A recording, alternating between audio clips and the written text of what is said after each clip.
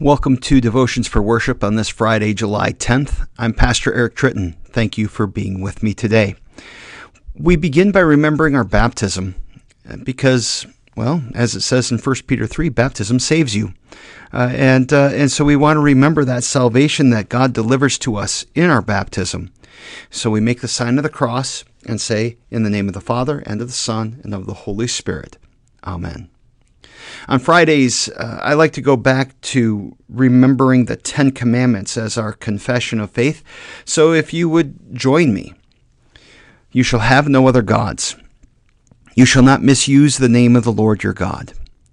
Remember the Sabbath day by keeping it holy. Honor your father and mother.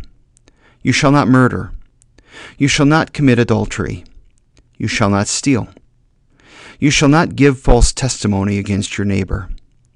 You shall not covet your neighbor's house. You shall not covet your neighbor's wife, or his manservant or maidservant, his ox or donkey, or anything that belongs to your neighbor. Our scripture reading today is Psalm 11. Psalm 11, to the choir master of David. In the Lord I take refuge. How can you say to my soul, flee like a bird to your mountain? For behold, the wicked bend the bow. They have fitted their arrow to the string, to shoot in the dark at the upright in heart. If the foundations are destroyed, what can the righteous do? The Lord is in his holy temple. The Lord's throne is in heaven.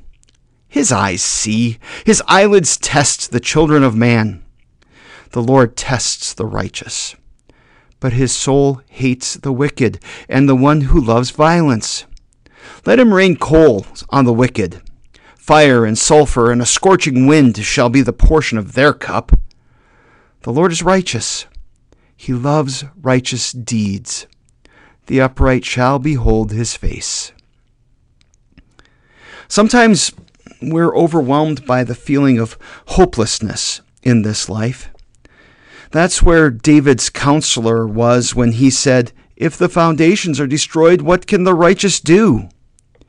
He's poetically throwing up his hands in defeat. He's saying there's nothing solid. Everything is up in the air, and everything is uncertain. Perhaps you've been there. What are the foundations that we rely on so heavily? Luther identified three foundational structures in this world. They are the state, the church, and the family. Perhaps we might look at these things today and think that these are all in chaos right now. And if they are, what can we do about it? Maybe the best thing to do is just to withdraw from the world. Like the medieval monks, we could hide from the breakdown of society, its injustices and corruption, behind our privacy fences and closed garage doors. Just make faith a private matter, just between you and God. But the psalm responds to this hopeless lament with this statement: the Lord is in his holy temple. That statement is a confession of faith. It's a defiant claim that though we feel that all of our security and stability is rocked and uncertain in this world, God is faithful. He is not dismayed. Indeed, he will use these events for his own purpose, testing the righteous and punishing the wicked. The Lord is in his holy temple, and today that temple is his people, the church. He is with us in the midst of the decay of society, when we feel undermined and unstable.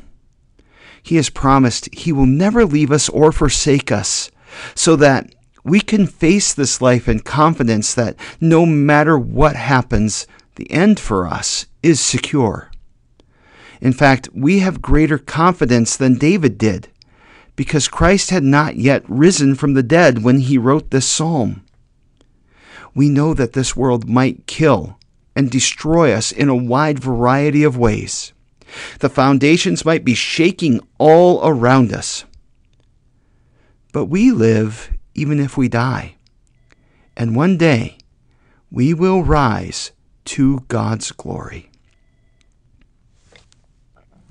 As we pray today, we'll pray the sixth petition of the Lord's Prayer, which says, "And lead us not into temptation." And after that, we'll take some time to pray for the sick and those who are in need of our intercession. The sixth petition. Father in heaven, you tempt no one.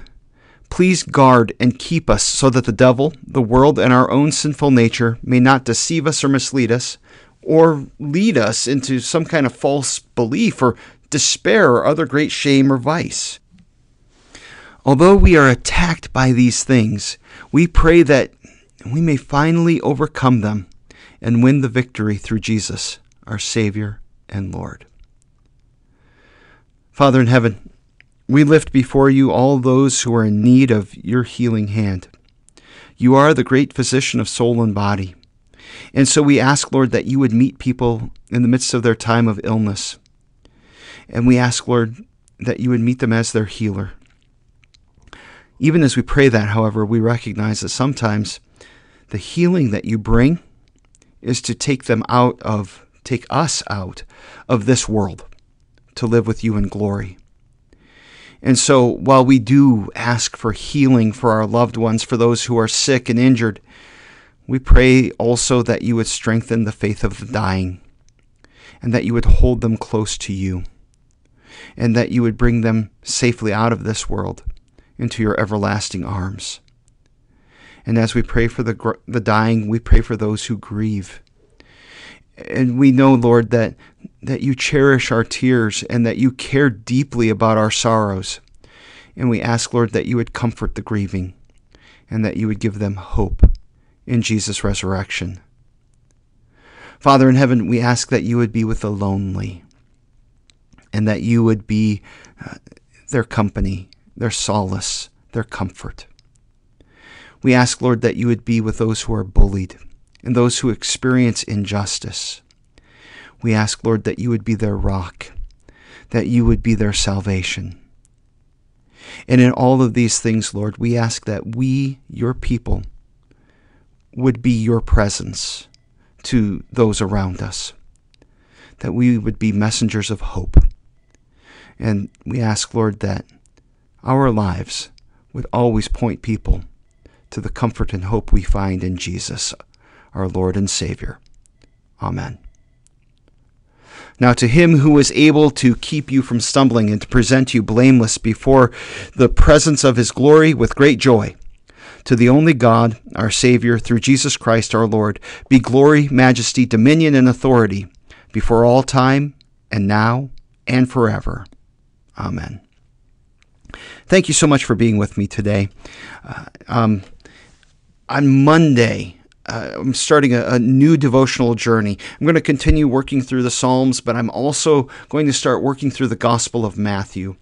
And this is a little bit more of a meditative type of a practice, of a devotional practice, and I'd invite you to join me in this. I've put together a schedule of readings from the Gospel of Matthew where we can just really slowly look at Jesus' life. And the idea is to open with prayer, to copy by hand a section of the Gospel of Matthew and to really look at what the Gospel says there, and then to close with prayer. And just to really focus in on who Jesus is. And so I hope that you'll join me for that. If you want some more information about that, you can contact me. I would be glad to answer any questions that you have. You can do that through the social media or contact me at the church here at Gloria Dei. Otherwise, all you really need is a pen, pencil, Bible, and a notebook. And I hope that you'll join me and that'll be a blessing to you. God's blessings on your day. I hope it is filled with God's peace.